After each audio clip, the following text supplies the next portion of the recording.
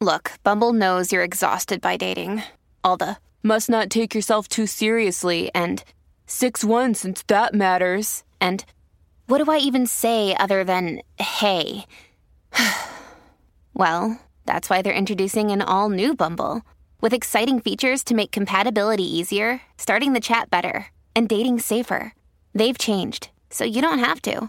Download the new Bumble now. I'm Connor Reid with words to that effect.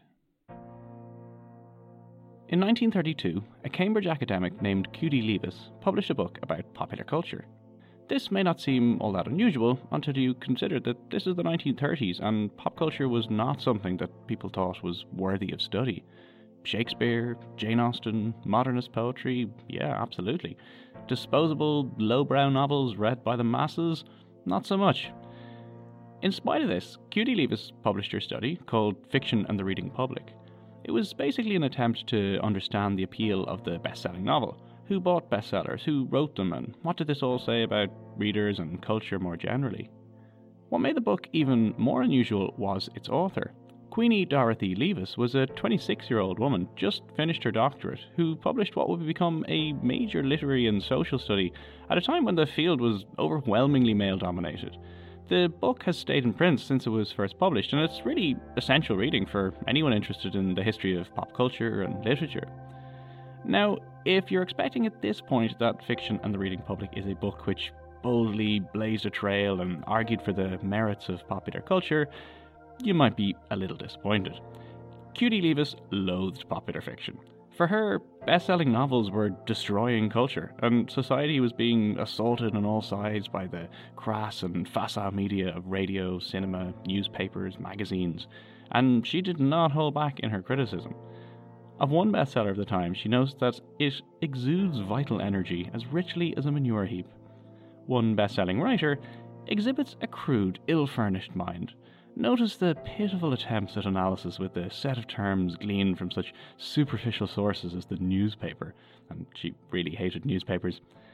But these were the novels read by the masses, bought in huge numbers, which meant that it was up to a tiny elite minority of intellectuals, such as herself, to do nothing less than save culture. For Leavis and many of her contemporaries, there was quite clearly a lot at stake. If true art and culture were under attack, then Fiction and the Reading Public was Q.D. Leavis fighting back. I talked to Dr. Bernice Murphy about this. Okay, well, I'm Dr. Bernice Murphy of the School of English, Trinity College, Dublin. I'm lecturer in popular literature, and to my knowledge, the first and the only dedicated lecturer in popular literature, certainly in Ireland and for a long time the world. And I am also director of the MPhil in popular literature.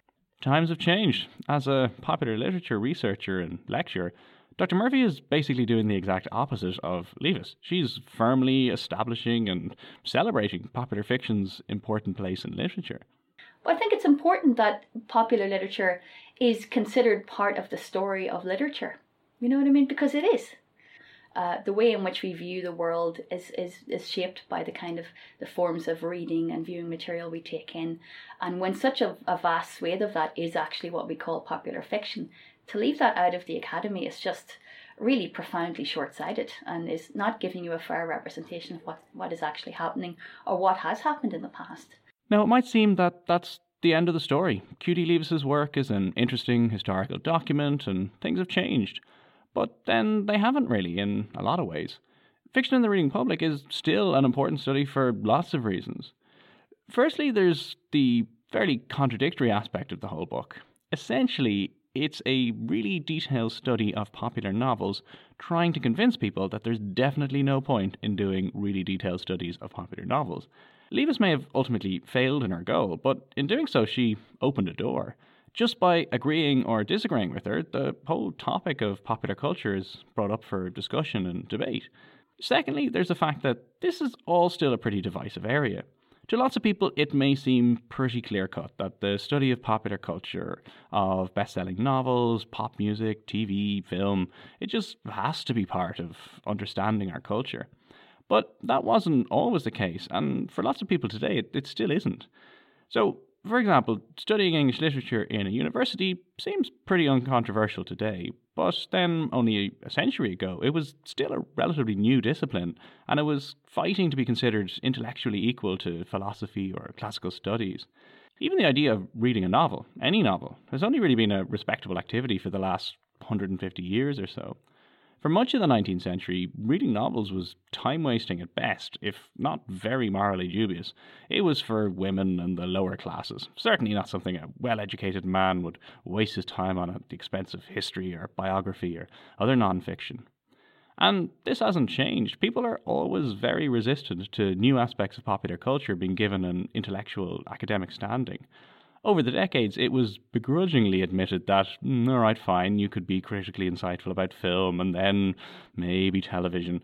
And it's more recently still that comic books have been admitted, generally given the more respectable title of graphic novel. Or even computer games. Can you do a PhD on Halo or Grand Theft Auto? Well, yeah, why not? But a lot of people will still be a little suspect. For Leavis and her contemporaries, just as for Dr. Murphy and others working in this area today, the battle is really over the word popular. But I think, first of all, it sort of undermines the fact that it's a mistake to think of it as an either-or proposition. It's not a case of, devaluing what you might call serious or kind of literary fiction at the expense of elevating popular fiction. I think to get a truly well-rounded sense of contemporary culture and even culture in the past, you need to have a sense of what's happening within both spheres. And of course, I say both, but they're intrinsically linked and related. What exactly is popular fiction? Fiction that sells in large numbers, but how many copies is that? Books that are somehow less literary, but then what makes a novel literary exactly? Maybe books that are less serious, more entertaining, but not quite as original? Well, maybe, but not necessarily at all. Maybe popular literature is a contradiction in terms. Literature is high art, so it can't be popular. Popular works can't be literature. In any case, a lot of these distinctions they're only really important for book retailers, not for readers. Having said all that, one useful way of looking at what makes something popular is to consider it in relation to genre. So, horror, science fiction, detective fiction, and so on. The thing about popular fiction is 9 times out of 10, you can judge a book by its cover. It can be readily categorized into a particular genre or subgenre, and I think that's a really useful way and a very obvious and a very useful way of thinking about popular fiction.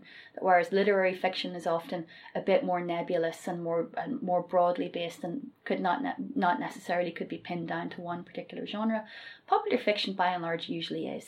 But what happens when those categories break down? What if, God forbid, good, respectable literary authors start writing zombie novels or science fiction? Well, this is something that has been talked about a lot in recent years. So much so that there's actually a term for it, genreification. I think in particular in a contemporary US literary culture, you have a generation of writers in their late 30s and early 40s who actually don't really see boundaries between literary fiction and genre fiction. People like Colson Whitehead, acclaimed literary author who's written alternate history and a zombie novel. We have, lots of authors like, Jonathan Lethem, for instance, or Junot Díaz, who play around with, or Michael Chabon, who engage with comic books, and I think in general, as popular culture has more and more, and certain types of what we might call nerd culture have become more and more mainstream, you have writers who really see it as an opening up of the literary novel in a way, and I think particularly literary novels that are becoming more plot dependent in a very genre-y type way. Do you think then, if there is a process of accelerated genreification, if you want to call it that, do you think... It's like someone falls into a nuclear reactor. Yeah, some sort of chain reaction. He's genreifying. Do you think that then, where does that go? Or where do we end up in 20 years' time, 50 years' time? I think it's really exciting, particularly for literary fiction. My own favourite genre, horror. There's some incredible stuff happening in sort of more, maybe more niche horror, or more small press horror. And I think it's if anything, it's always been, like any genre has always had great literary potential, but you're seeing fascinating stuff happening and really amazing stuff with language. So I think it can only benefit, both literary and popular fiction. But what happens if everything becomes so homogenized that there's just no diversity anymore?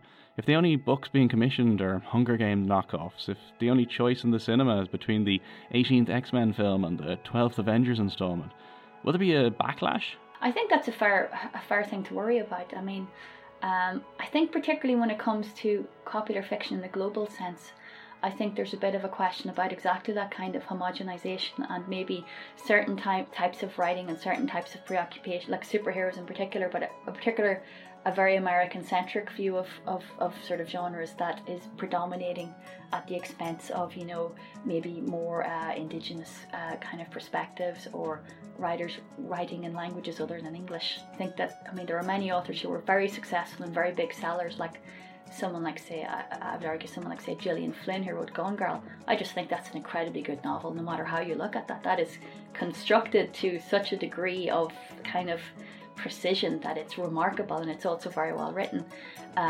So I think it's a mistake. It would be a mistake to just dismiss something because it has been successful. But at the same time, I think we have to be alert to work that's emerging, particularly genre work that's emerging from the margins, and that we're not, I guess, missing it. When the nature of publishing is they will go for, you know, what they think will sell in high volumes, understandably. And that's how it works, you know. So if literary and popular fiction are blending together in new and exciting ways, then what should we be reading? There's some really interesting stuff happening in science fiction at the moment. Science fiction is broadening out and becoming, I think on a global level, becoming really interesting as well. So stuff like The Three-Body Problem, which was the winner of the Hugo Award a few years ago, a Chinese, Cixin Liu, I hope I haven't mispronounced that, but that's the author's name, and the translator is Ken Liu. So I think that's really interesting, and I'd have to recommend a horror novel as well, because I absolutely love horror. And this is just pure indulgence, but there's a really amazing, very meta horror novel called Head Full of Ghosts by an author called Paul Tremblay from last year, which is, I think, one of the most interesting American horror novels in quite some time. So definitely not the type of books that QD Leavis would have recommended. Things have come a long way since the 1930s, but so many of the same arguments are still relevant, and not just for literature, but for all forms of popular culture. Are we being force-fed a diet of commercialised rubbish, a culture industry built for the profit of big business at the expense of creativity and originality? Can art and literature be subversive and challenging and still find large audiences? Can the supposedly divided worlds of the popular and the highbrow learn from each other? Is our culture dumbing down, as is so often claimed? Nobody reads poetry anymore. Young people are too busy looking at YouTube to read the classics. But then, doesn't every generation say that? And anyway, can't we do both? Fiction and the reading public captured in the 1930s a debate that we all take part in at one stage or another. It's a debate that starts seemingly innocuously over popular culture, but very quickly becomes about education, morality, class, ideology, politics. Like all the best debates, it's controversial, complicated, and sometimes involves zombies. That's it for another episode of Words to That Effect. Thanks so much for listening. If this is the first episode you've heard, well, you're in luck. There are 3 previous episodes ready to listen to. Make sure to subscribe so you won't miss future episodes. They're out every second Monday. The show is really building up a following, which I'm so excited about. It's been in the top 100 arts podcasts in Ireland on iTunes, and I've got some really positive feedback. So if you'd like to help keep the show growing, there's one very simple thing you can do. If you're listening on iTunes, go give it a rating and review. It'll take maybe 30 seconds and really help the show to reach a wider audience. I would be incredibly grateful. And of course, tell your friends, family, co-workers, strange relatives, casual acquaintances, whatever does the job. Special thanks this week to Dr. Bernice Murphy. She has just published a book, Key Concepts in Contemporary Popular Fiction, which I highly recommend. It's a short introduction and overview of the whole area. If you want to know more about everything discussed on this episode, or you just want to make sure you know your steampunk from your slash fiction, your street lit from your penny dreadful, then go pick up a copy. Links are on the Words to That Effect website, which is wttepodcast.com. That's WTTE, as in Words to That Effect, podcast.com. More fantastic Irish music in this episode. This week from Philip Coleman and from Nouveau Noise, who have just released a great new album you're hearing in the background right now. Links to all the tracks are on the website. You can also head there for more details on the show, related articles posted throughout the week, and you can sign up to the newsletter, which is full of all the literary and cultural insights you've been missing in your life. You can also click the link to my Patreon page, the crowdfunding website, which I'm using to help support the show. I have some great rewards you can get for different levels of support, so have a look. And finally, the show is on Facebook, and you can follow me on Twitter. I'm at CEDReid, CEDREID. Thanks so much for listening, and I'll see you in 2 weeks.